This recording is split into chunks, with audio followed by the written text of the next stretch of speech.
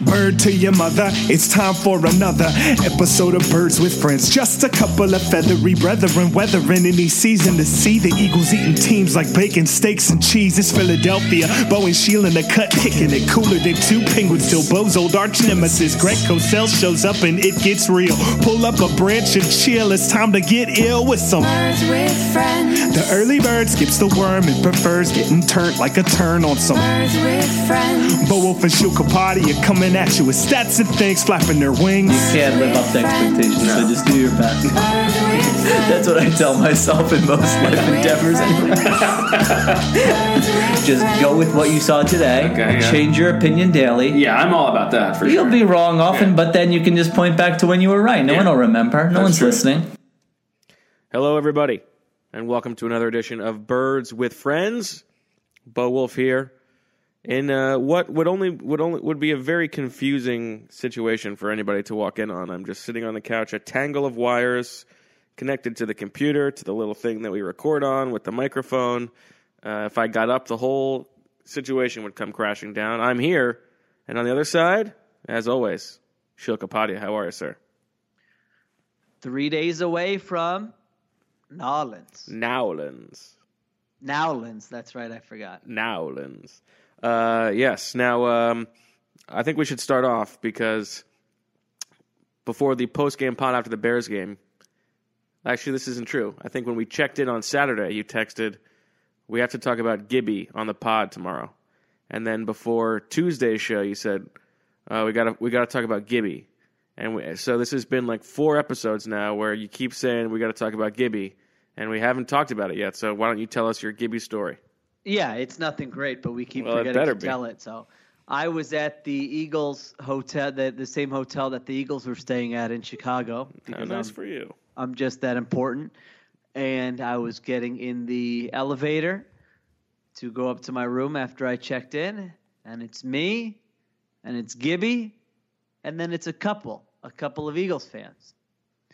And so we get in there, and, Gibby's got on like his Eagles snow hat, his Eagles sweatshirt. He's decked out, all Eagles gear. I think he just might have run down to grab a water or a snack or something, and then was going back up to his room. And so he's decked out, and then you have this Eagles couple, and so they say to him, you going to be at the game tomorrow? And he says, oh yeah, I'll be there. And they say, sort of. Yeah, sort of.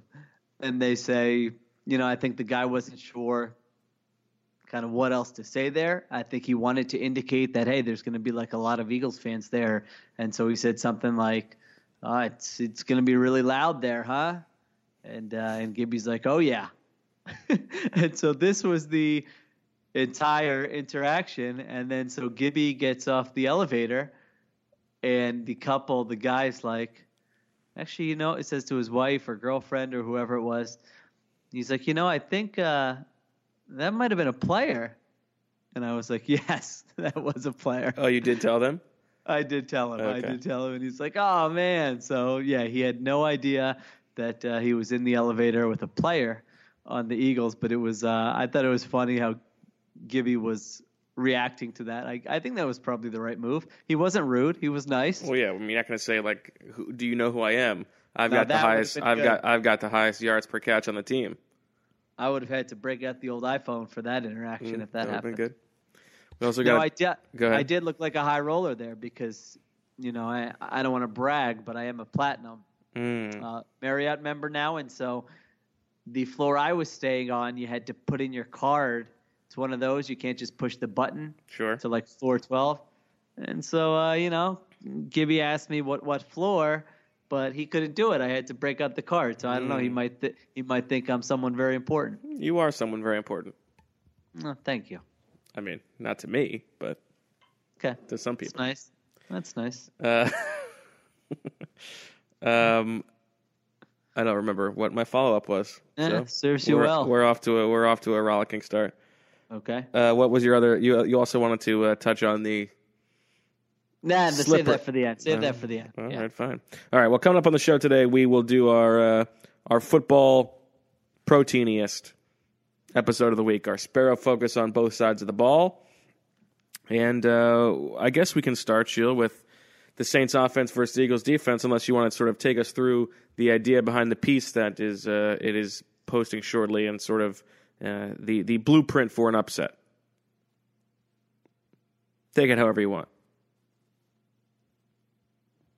No, people will have to subscribe and read The Athletic Philly to get the full gist of that piece, which is sort of a blueprint for an Eagles upset. We'll touch on some of the points here, but it will be, it'll be stripped down a little bit. But yeah, we can start with the offense. Okay.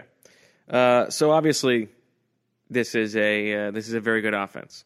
Although I was I don't know if you were as surprised as I was. If you look at the weighted DVOA over, so the weighted DVOA on Football Outsiders knocks off weeks 1 through 4. They don't count for anything. Weeks 5 through 10, I believe, are discounted, and then it's like weeks 11 on. And week 11, of course, is when the Eagles play the Saints. Weighted DVOA, the Saints 6th on defense, 7th on offense. I can give you some more numbers on that. Okay. So I discounted week 17 because they didn't play anybody, right? Teddy That's Bridgewater good. was the starter. But if you look at the 5 games after they played the Eagles, so weeks 12 through 16, again, not the biggest sample size, but this is what we will go on because the last time we saw them, they were a juggernaut. In week 11, here are their ranks. 7th in yards per play, 11th in net yards per pass play. Hold on. That must be the second half. That must be the 12 through 16. That's the defense. Oh, okay. Okay, here we go. All right. We are firing on all cylinders here on a Thursday night. Well, the playoff run is a little different when it's all road games, as you said earlier this week. And your stupid idea to do daily pods. That was your idea. As I said earlier, I have no more words to give between writing and speaking. I have nothing else to say, but we'll get through it anyway. Okay, so the Saints from weeks 12 through 16 averaged 5.07 yards per play. That ranked 24th. Ooh. 5.9 net yards per pass play. That ranked 21st. They were 15th in explosive pass plays. They were 28th in runs of 10-plus yards. And they were 17th in points per game over that stretch at 22.4 points per game. And let's also contextualize the teams they were playing. So they were playing the Falcons, the Cowboys, the Bucks, the Panthers, and the Steelers. There is one good defense in those five games. Now, the other caveat, though, is that 3 of those games were on the road. Yeah. At Tampa Bay should not be difficult. Well, I mean, but it is just the fact that the Saints are a different offense at home. I mean, we've seen this over the years. Point, yeah. And so that's the only point there. But yes, they were not going up against a murderer's row of NFL defenses. And yet, I think there is plenty of reason to be scared of this offense. We make fun of the Peter King Nuggets in the story from when they were game planning against the Eagles about how they have, if Carson Wentz passes between this and this, then he's never won, and we make fun of it because it's one of the dumbest things in the world.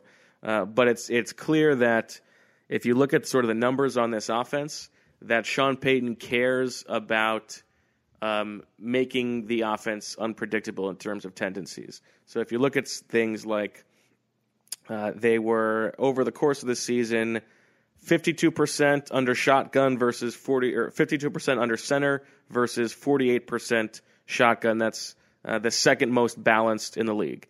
They are the 4th most run-heavy team over the course of the season, but that's obviously weighted by the fact that they were for most of the season playing ahead in the second half. In the first half, that drops all the way down to they were 60-40, which was middle of the road. They distribute the ball all over the place. Obviously, they have talented players at these different positions, but 29% of the passing targets were to running backs. That's the second highest in the league. They were 49% 11 personnel, which is the second lowest in the league. So they do all these things to mix up their tendencies, mix up their formations, try to confuse the defense, sometimes doing stupid things like taking the ball out of Drew Brees' hands and putting in Taysom Hill's hands. But it is going to be a difficult challenge for the Eagles defense to keep up with everything that is going on the other side of the ball. Yeah, they're very hard to game plan for, and they have answers for just about everything. I mean, that's the bottom line, and that starts with the quarterback, obviously, in Drew Brees, but also have weapons at the different positions. So we lost it for a second. Very there, tough team to you go don't against. mind repeating yourself. Yeah, I was just saying they're tough to game plan for, and they have answers for just about everything, and that starts with obviously the coach. I mean the quarterback, and also the coach. I know some people will probably wonder, what was the difference in that stretch that I just mentioned, weeks 12 to 16 from earlier in the season. I had trouble putting my finger on it with just one thing statistically. I know. DFOP Fran Duffy tweeted out a little thread, and he was kind of saying the similar thing based on his film study. It wasn't like they just started being terrible in one area. I think one thing certainly is that they've been banged up on the offensive line. And so if you look at it, even this week, I think the practice report that came out today, 4 of their 5 starting offensive linemen were limited. Ooh, I thought it was all 5. Well, I think the one guy might be not a starter. Yeah, Bushrod, I think he fills in for Armstead. So, which is still significant because Armstead, I think, has the most significant. He's got that big pec injury where he got injured, he came back, he got injured again, he couldn't play through it, and so now he's trying to see if he can play through this game. So that's one where even if he's out there, he's going to be playing with an injury in that game. Now, so when you say big pec injury, do you mean large pectoral muscle he has?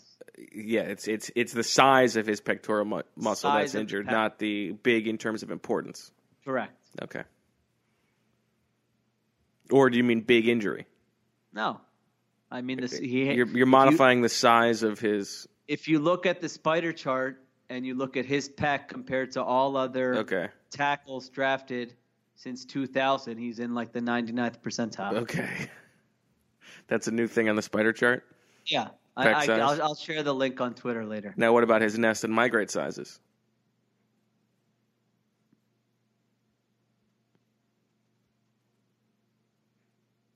So they were banged up on the offensive line. And we'll see that. I mean, we know that the Eagles are going to have to pressure Drew Brees. That is their – I mean, it's stupid to say. It's obvious to say. But that is what needs to happen for them to be successful defensively.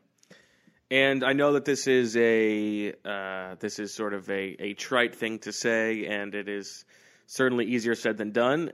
But it is true that Drew Brees is, like most quarterbacks, more affected by pressure up the middle than pressures on the edge. He's better than most at avoiding pressure around the edge. I looked at the 17 sacks that he gave up this season, or that he was sacked this season. And it was, if I can find it, that's total 17 sacks. 17 sacks total over the course of the season, and he played 15 games. I think it is 3.5 came from corners or linebackers blitzing. Then, so what does that leave? 13.5. So it was 7 from the edge, 6.5 up the middle, and obviously, most of the league is more weighted towards edge sacks than interior sacks. So. It tells you a little bit that you've got a better chance of getting after him up the middle, and that means it's going to be incumbent. Fletcher Cox needs to have the game of his life, I think. Boy, you were really doing some research for this. You watched all those 17 sacks? I didn't watch them. I looked at who the sacks were by. Oh, okay, gotcha. So it's possible that maybe there's a stunt or something like that. But phew, thank God. Thank God you didn't watch all of them. Let's not go crazy. No, I agree. Yeah, you're absolutely right. I mean, he's so good at climbing the pocket when there's edge pressure. And so Fletcher Cox needs to be right there. Tim Jernigan, we mentioned, flashed a little bit last week. He needs to be in there when they go to that 3 defensive end plus Fletcher Cox package. Michael Bennett, Brandon Graham, whichever of those guys, they need to get in there as well. And then you know what Chris Long is good at is the old rush. He rushes upfield. He's an edge rusher, but then comes back when down. the quarterback climbs the pocket, he has good eyes. He comes back down and takes him out. And I think Michael Bennett's pretty good at that sometimes as well. So you have long talked about how much you like Chris Long's eyes. So they both, all the defensive ends will need to do that, certainly in this game. Now, I was looking at, you were pushing Jim Schwartz on the old blitz questions. And Dennis, our DFOP Dennis, tweeted us with some breakdown of that, but go ahead.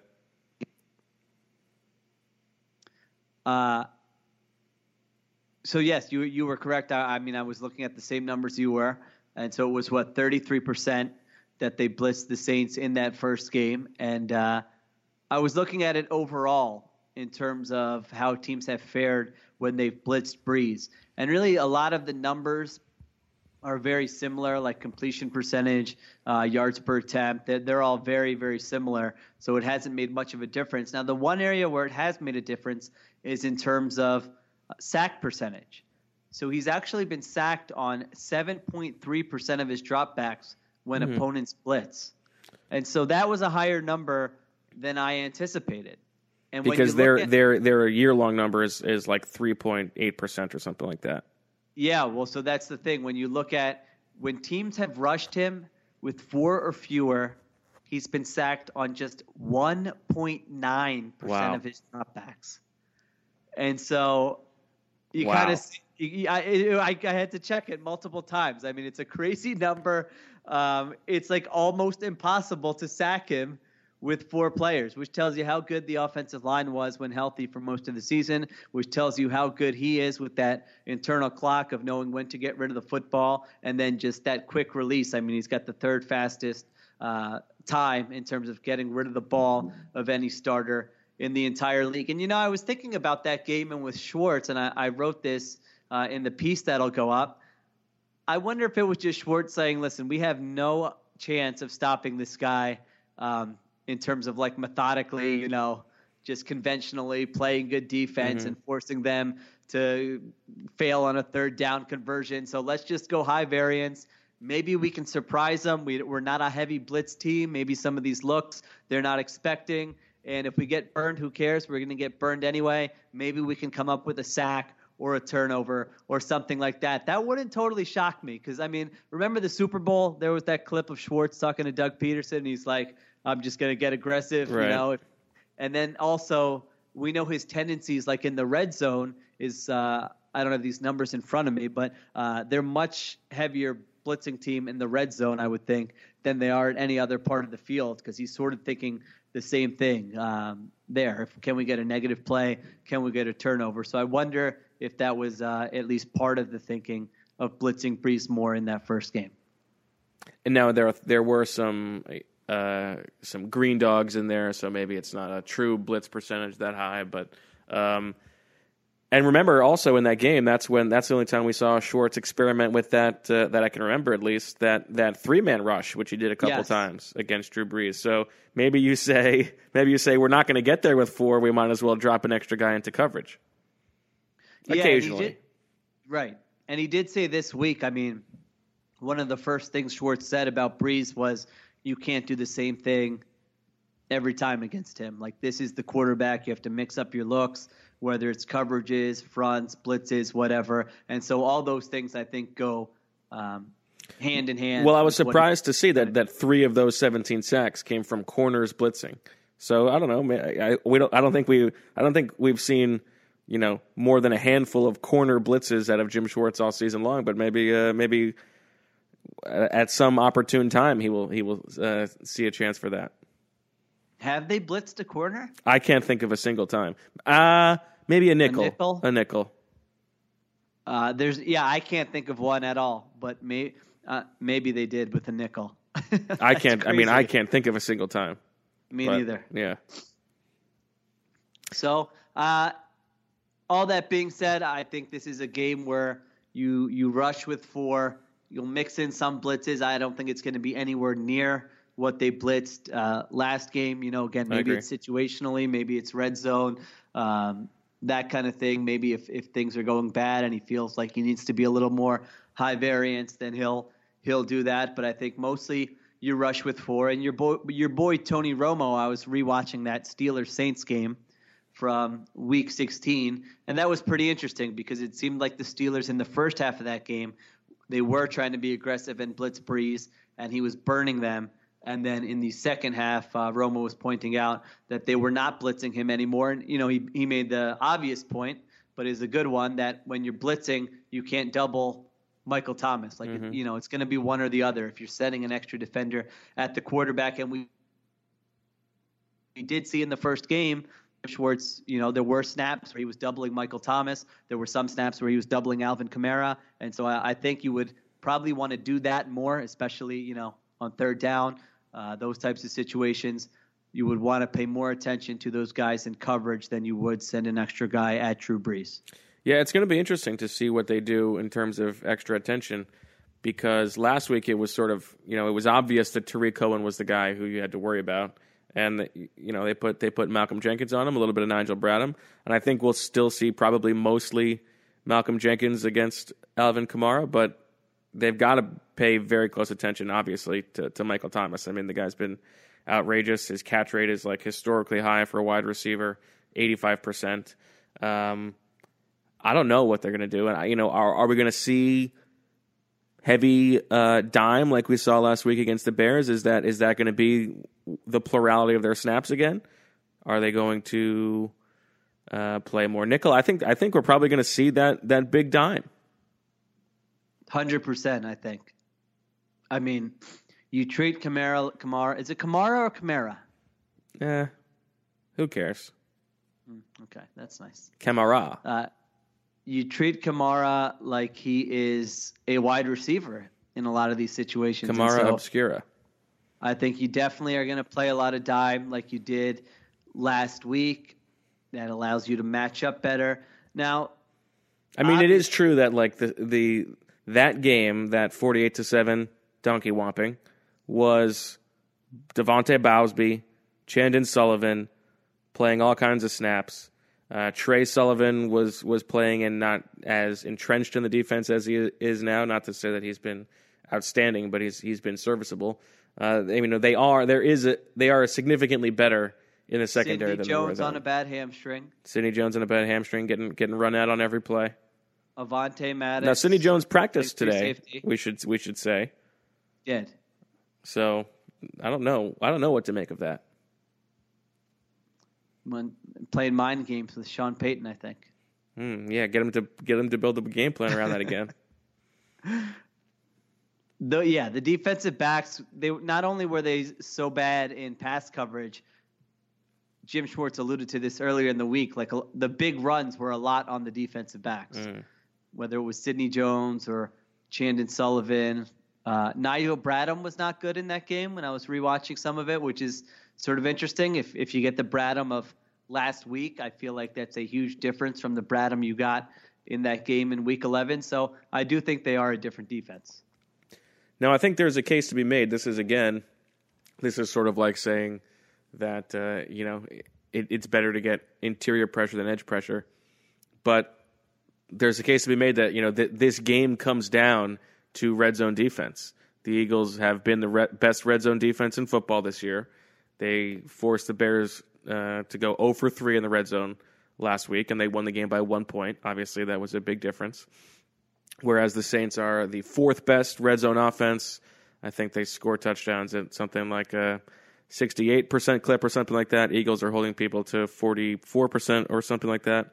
So, I mean, every time that you hold them to a field goal, that's a 4-point swing.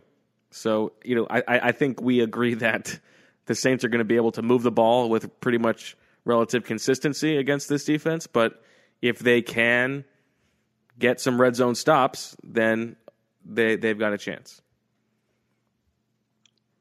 Yeah, absolutely. And another thing that stood out, looking at some of the big plays from that Week 11 game, Drew Brees is obviously has been amazing all year long.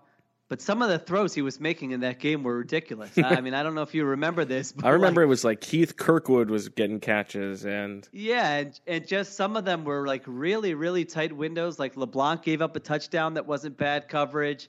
There was another one to the left side. I forget who it was. I want to say he just like fitted in between, I think, Bradham and Rasul Douglas. They were very difficult throws. Now, he can make very difficult throws, but, there's that one stat, that one next-gen stat. It's, what is it? Completion percentage above expectation. It's not a perfect stat, but basically it looks at, how far was the throw, how close was the nearest pass rusher, where was the receiver, where was the closest defender to the receiver, and then it comes up with a baseline of, how often, just based on those metrics, nothing else, that pass would be completed. And then it gives you this quarterback has a completion percentage above expectation of so-and-so. And so to put it into perspective, that week, just that game, Drew Brees had a completion percentage above expectation of 20.5%, which is crazy. To put that into context, he led the NFL in the regular season, but he was plus 7.4%.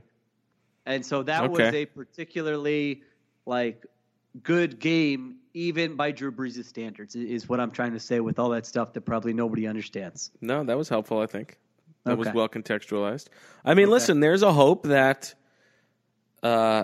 2 weeks off for Drew Brees. He didn't play in Week 17. Obviously, they had a bye last week. There's a hope that he's a touch rusty, right? Off a little bit here or there. Get a fingertip on a ball, tip something up. Who knows what happens? Trayvon Hester, you're saying? Play him? Trayvon and Cravon. Well, I think two other things defensively.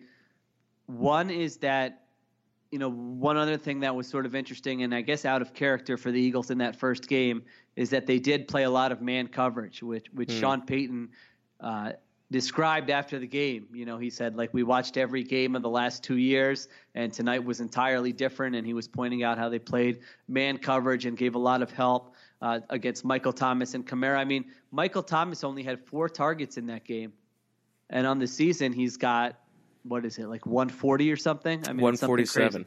147. And Kamara, his touchdown, he had a touchdown, but that was his only catch of the game. So, philosophically, I don't think it was a bad plan by Jim Schwartz. You can have a great plan and you can have great players against Brees and you can get smoked. I thought he had a smart enough plan and he had bad players and they got smoked. And so it's not going to guarantee anything, but I do think if he looks at that game and sees what they tried to do, I still think that formula is probably the one that will make the most sense to him. Okay. I feel like he's going to do some things differently, just not because it didn't work well, just because they're playing Drew Brees again. You gotta do something to try to keep him off his game, right? Well, the dime would be different. I mean, they only snaps a dime in that game. Now, imagine what the dime package would have been with the. They wouldn't have been able to field a dime. Yeah, they wouldn't have had enough bodies. Yeah, you're right. There is a concern. It would have been Nate Gary. You play dime, and you mentioned the Saints. What did you say? 4th highest rushing percentage. Yeah.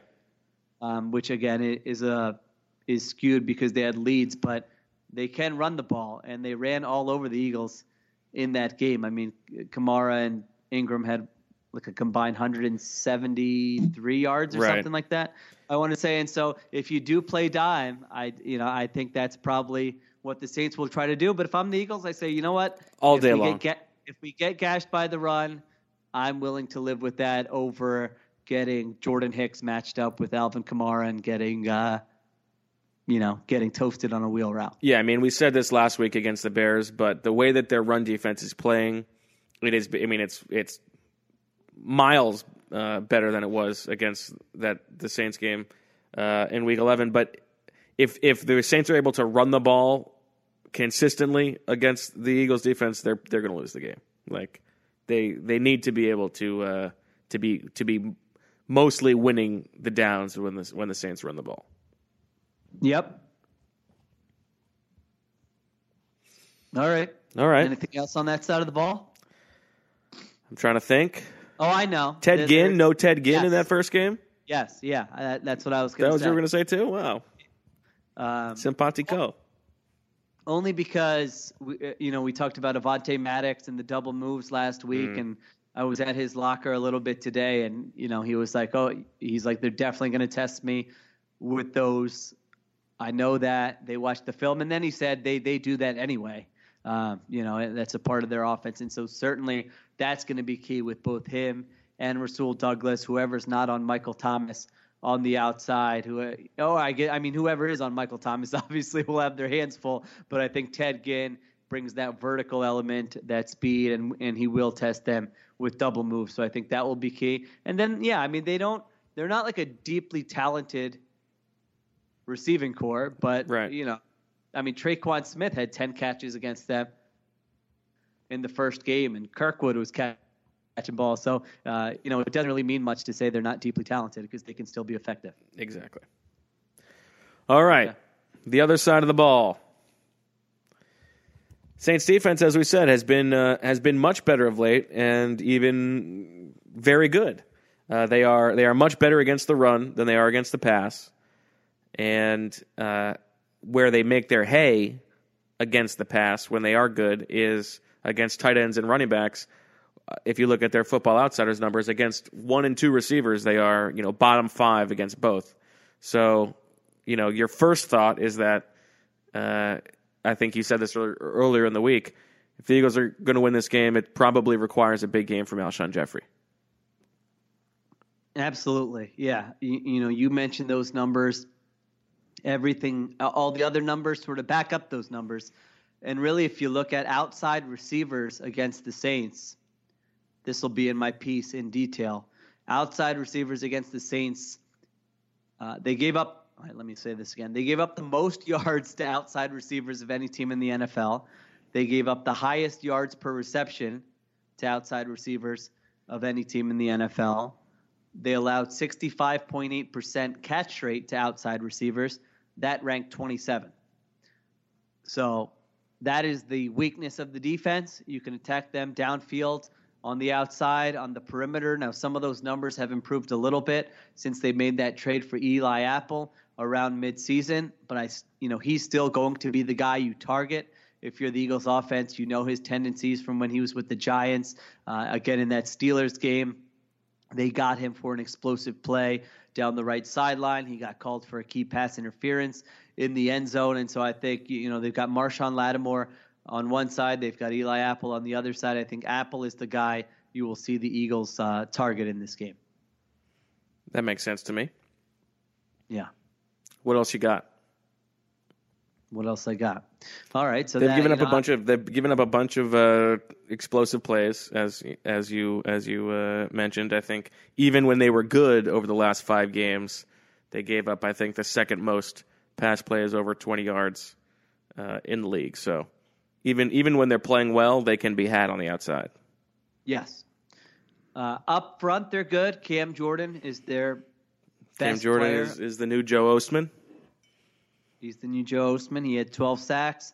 Him against Lane Johnson. Lane Johnson is just getting these beast pass rushers constantly, and so that'll be a fun matchup. Sheldon Rankins, I thought, was very good in that first game. If you remember, he's a big, strong, powerful man.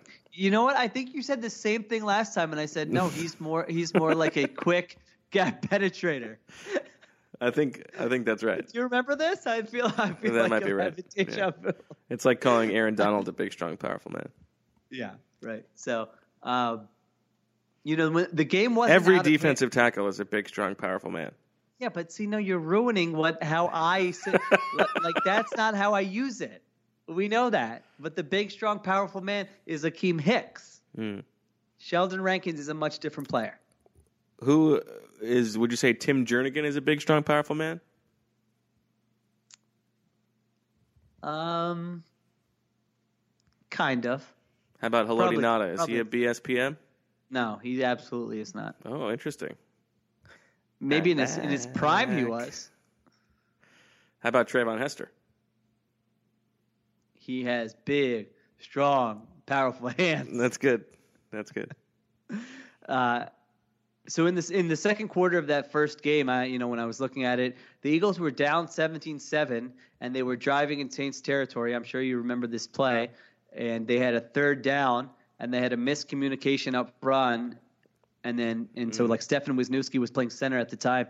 He gets beat by Sheldon Rankins. It turns into a 10-yard sack. Right. Where really they were in position where they probably would have gone for it or could have. Maybe not with the way Doug was calling that game, but could have gone for it on fourth down. So that was a very key play in that game. And so I had forgotten. I remember the play very well. I had forgotten that Kelsey left and didn't come back in that game. Like Yes. I'd forgotten how early that happened. Yes. And so you would think they're better equipped to handle Sheldon Rankins in this game, but he's good. He's definitely going to make plays. Marcus Davenport, the rookie, was not playing that game. He is back. And so that's another pass rusher. But, other than the top two guys, Jordan and Rankins, I don't think any other defensive lineman has more than like 4 sacks on the season. So they've got some guys who can make plays here and there. But they are, I think, they're sixth in sack rate. Is that right? 6th or 8th or something. Okay. Yeah, top 10 definitely. They will blitz. They're I think 13th in terms of blitz frequency.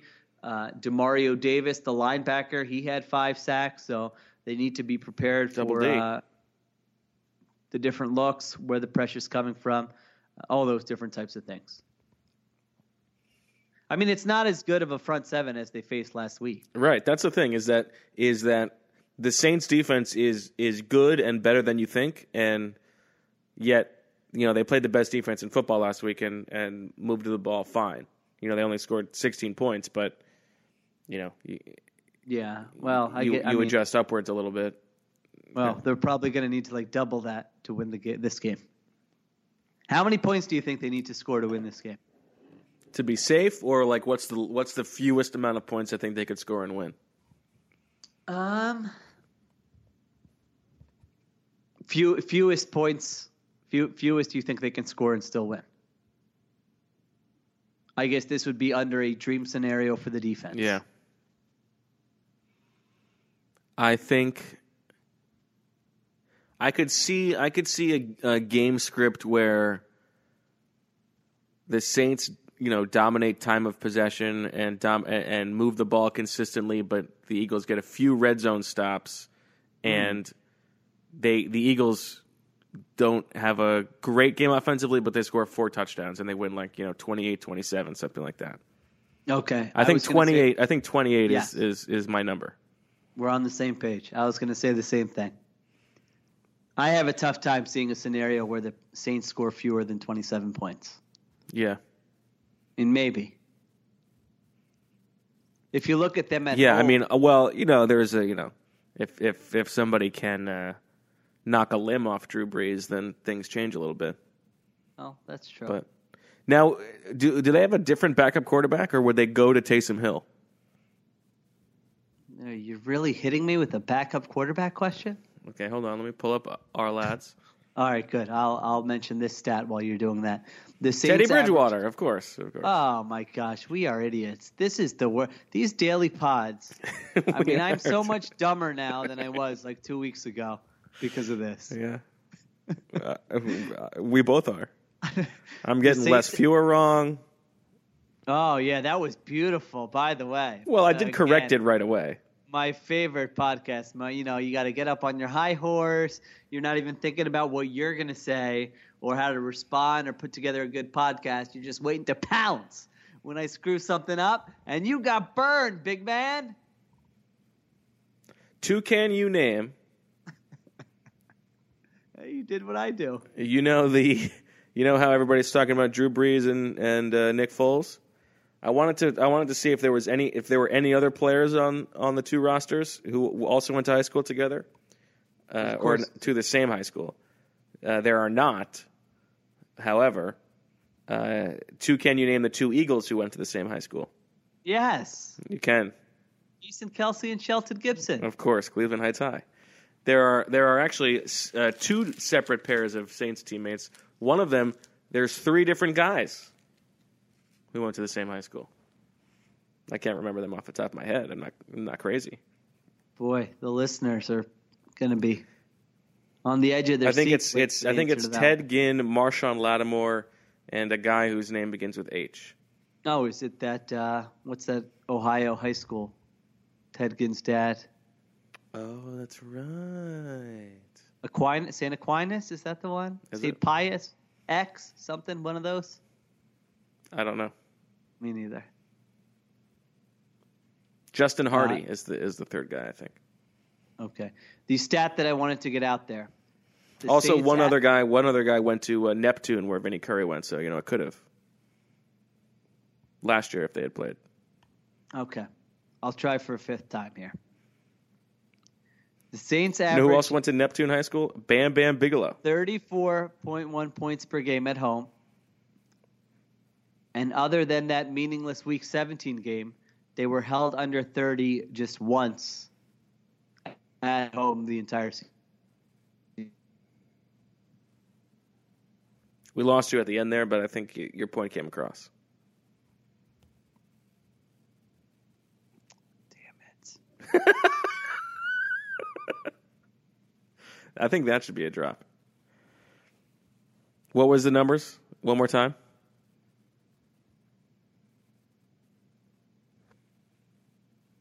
Hello?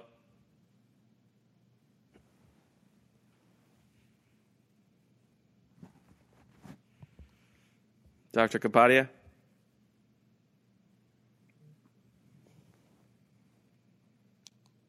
All right, we're back. Shields back. Why don't you hit us with those numbers again? Did we lose you again? No. No, you got me. Okay. Yeah, no, the Saints at home averaged 34.1 points per game this season.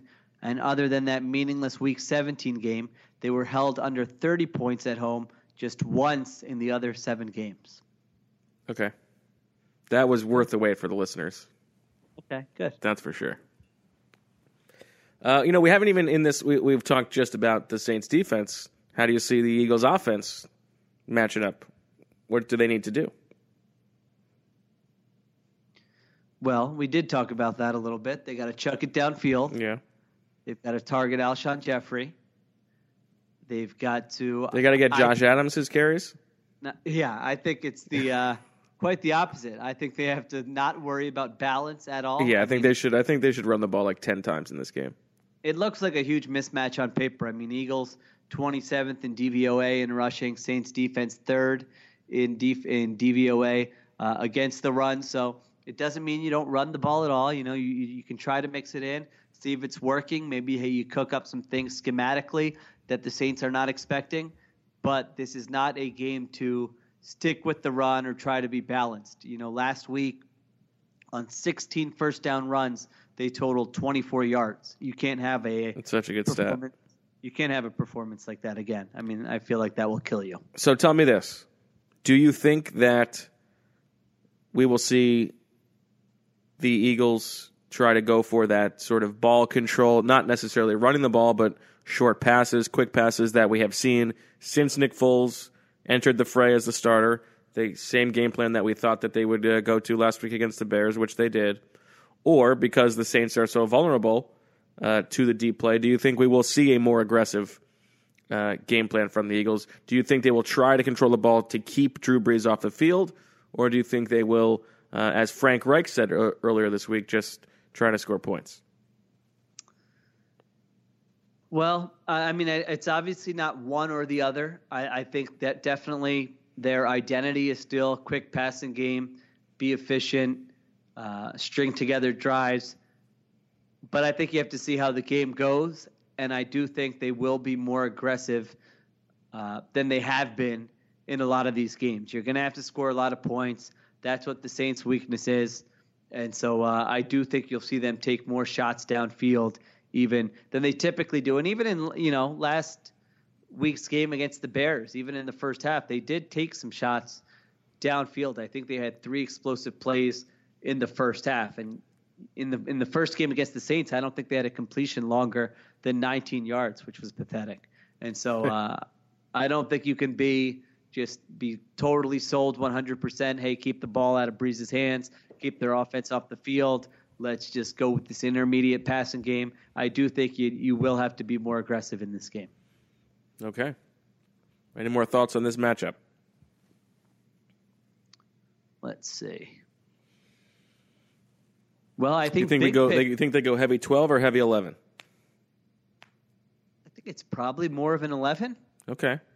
Based on last week, I'm not saying that's right. I mean, you can throw the ball well out of either one of those groupings, so I don't know. Maybe they will throw it a little more out of 12. But if you're playing Tate, Aguilar, and Jeffrey, I mean, Tate showed some things last week. Aguilar showed some things. So if they did it last week, I would think they would do it this week. But I don't know. What do you think? I don't know. I'm interested to see because, I mean, they went with the 12 until last week. Yeah. So I don't know. I still haven't heard a good explanation for why they felt like they would go back to more 11 personnel last week. Yeah, I guess we should have asked Mike Rowe that. Well, I don't think they would tell us that. I mean, I mean, like a football reason explanation. Hashtag football guy who could offer an explanation, but who knows? I think Peter. I think they need to get a little crazy in this game. I think they got to be aggressive on fourth downs. I think we agree on that. They probably have to find a way to steal a possession, steal points. Whether it's a trick play on special teams. I want. Here's what I want. I want 2 surprise onside kicks. 2? Yeah. Why? It's the second one. They're never expecting you're going to do it again? Exactly. I agree. I like that. I think a surprise onside kick would be great. Yeah. I mean, wait. They're going to move the ball anyway. It's like trying to flip the field on them. It's so stupid. Try for a turnover. So. I think they should have something like that. We haven't seen a fun special teams play all year long. Yeah, other than the game-winning field goal block. Yeah, but that's not the same thing. And no one knew he blocked it until you talked to him. That's right. Okay. All right. Okay. Well, I guess that's it for the football portion. Anything else? Oh, there's another non-football portion. We've got some questions to answer. Turns out Coach Flynn texted us. He saw Templar on his flight. There was a guy in front of him who was loudly complaining about a crying child, woman with 3 kids under 4. It's not going to end well for that guy. That's for sure. I got a feeling him and his whole family's going down. Let's see. Let me pull up these questions here. What ends first, Sheil? The Eagles season or the government shutdown? Well, I don't want to give anything away. I don't have my pick ready. So you know when the government's going to shut down? Yeah. Okay. Or when it's going to stop? When it's going to end. Yeah. When it's going to shut up. Yeah.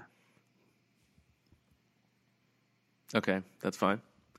Let's see. On a scale of 1 to multiple, is this a numbers game? I think that's for you. Okay. I would say multiple.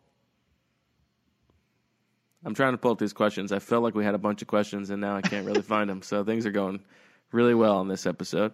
Well, there were some questions about the slippers. There some were follow-ups. There was a question wanting to know, will I wear the slippers out to get the mail? Of course not. You keep a spare pair of flip-flops right by the door, some slides, whatever you want, and that way if you need to go out to just take out the trash, grab the mail, grab if there's a package out front that you need to grab, you can just do that easily. You don't want to go out there with the slippers, get them all dirty, and then come back inside. Ugh. Every now and then, I will take a very quick jaunt in the slippers if that's what I'm wearing. Ugh, gross. Yeah, well, and you will also not go socks in the house. You already said there was some pushback on that from some listeners. Some people were worried. They said they have to go socks because otherwise their feet are so sweaty in the slippers. To that I say you don't have a high quality pair of slippers. I've had that issue in the past. Then I splurged on myself. Got these bad, these wonderful UGG slippers. Feet will be very comfortable. From your boy Tom Brady. Hit up an outlet. 50 bones for slippers that are going to last 10 years. That's a good investment. 10 years? I don't know. I've already had them for 5. They look brand new. Okay. Daniel Ruddle says the Please Touch Museum. A great spot for sports Indian meetups and the likely origin of every flu, cold, hand, foot, and mouth season every year in Philly. Dr. Shield should do a segment where the illnesses are traced back to patient zero. Surely a Please Touch Museum guest while contagious. I know that's right. Considering this is the second largest point spread the Eagles have faced as underdogs, will Bo walk around the Superdome during the game trying to write a story that has nothing to do with the field? The Saints press box is good enough that I don't have to do that, I think. But I think it's a very nice place to watch a game. It is a good place to watch a game. A little bit. You know, if you want to hear sports writers complain, like the softest thing a sports writer could possibly complain about, you might be surprised to learn that the coldest press box is not Lambeau Field; it is the Superdome. Yeah. I did learn that. I'm going to have to bring something to cover up my bald head for this game. It was a little chilly. I'm glad you said bald head and not something else that I thought you were going to say as you started that sentence. Those two will be covered. I know that's right.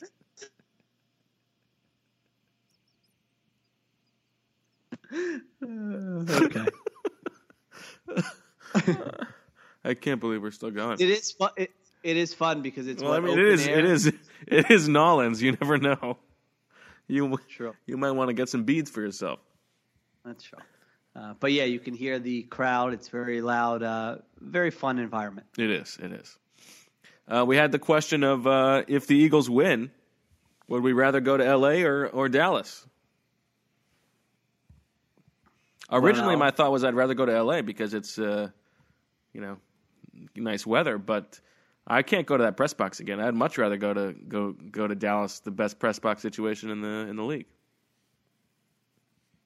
I think that's probably right. For Saturday and Saturday evening, I think you would probably have to say L.A. Although we have our DFOP. You throw DFOP Ed under the bus at your own peril.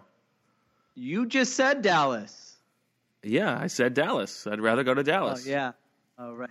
Yeah, that's true. So we could have a nice dinner with DFOP Ed. So maybe it would even be Dallas for that. But yeah, in terms of the viewing then you're experience, throwing DFOP Brad under the bus. You pick it. What are you doing? I mean, we couldn't see anything at the Coliseum, and that was a regular season game. So now, if it's the NFC Championship game, I don't even know that they would let us in. So yes, Dallas is true. Is a great deal. And there would be more media, so it would actually be pretty tough. Again, so we want to be able to watch the game. Terrible. And, bring the fine subscribers of the Athletic some good stuff, and so I think I would say also. I mean that Eagles at Cowboys. Yeah, you can't get better than that.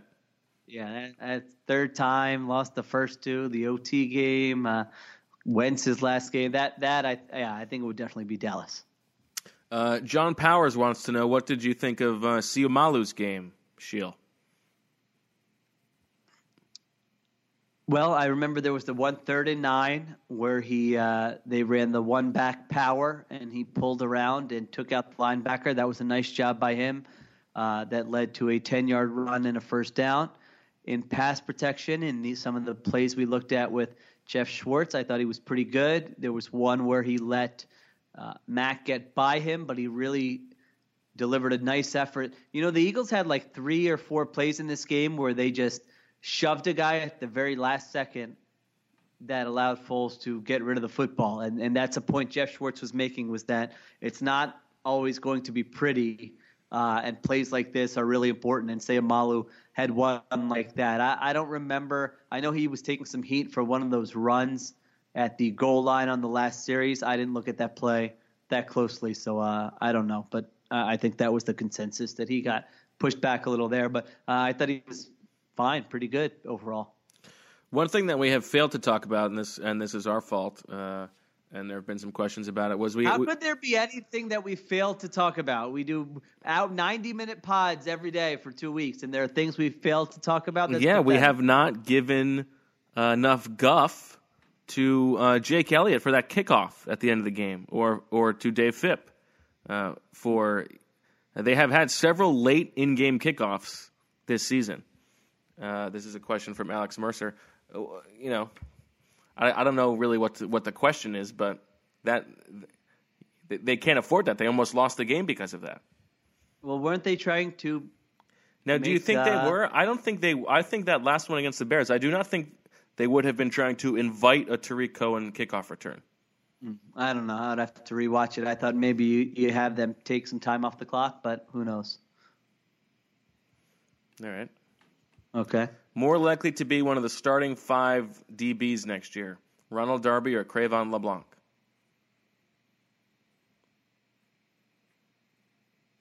I'm going to say Crayvon LeBlanc. Yeah. He's under contract, right? Yeah. I mean, I guess that's right. So that gives him a leg up. Darby's not. And then, I could see a scenario where he's your nickel going into next year. I guess. I would be surprised. But Really? Yeah, because they still. I don't know. I guess not. Is he 24 years old? Yeah, I guess not. Cheap contract? Yeah, but then what do you do with Mills, Maddox, Jones, Douglas? Maddox is your free safety. Good problem to Yeah, have. That's good what problem people to were saying at the beginning of this season. have. Yeah. Maybe, unless he's just really good at cornerback. Should it bother you or the fans that Nick Foles follows Carson Wentz on Instagram, but Wentz doesn't follow Foles back? Sorry, you said Wentz doesn't follow Foles? No, but Foles follows Wentz. No, I don't think that should bother anybody. Okay, fair enough. All right, I think it's clear that we've hit the end of the road here. Okay, good, because I'm getting a poor network connection message. Okay. All right. Wait, one more plug for The Athletic. Okay. I went over with Joe Banner. I came up with the 9 scenarios, the 9 possibilities of what happens to Nick Foles after this season. We went over every single one. He gave his take. I think it's going to be a useful primer for everybody, and so that'll be up at some point Friday morning before noon on The Athletic Philly.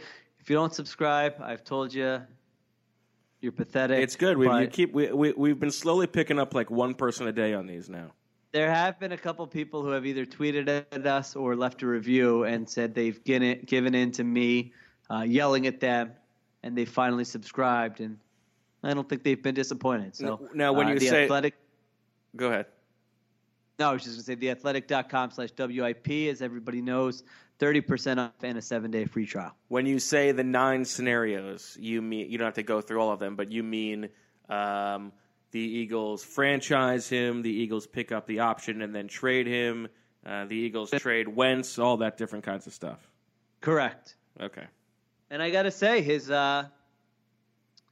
comments about some of the more far-fetched scenarios I thought were rather interesting. My interest is piqued. There you go. All right. My interest is beaked. That's Pique. Well, not when I just corrected it to beaked. That's Bique. That's right. Okay.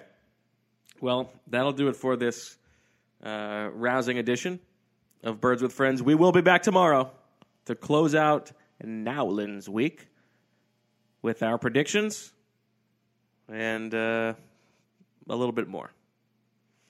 Any final words, Dr. Kapadia? No. Spoken like a true man of the people. For Sheil and Bo, and as always, we love you.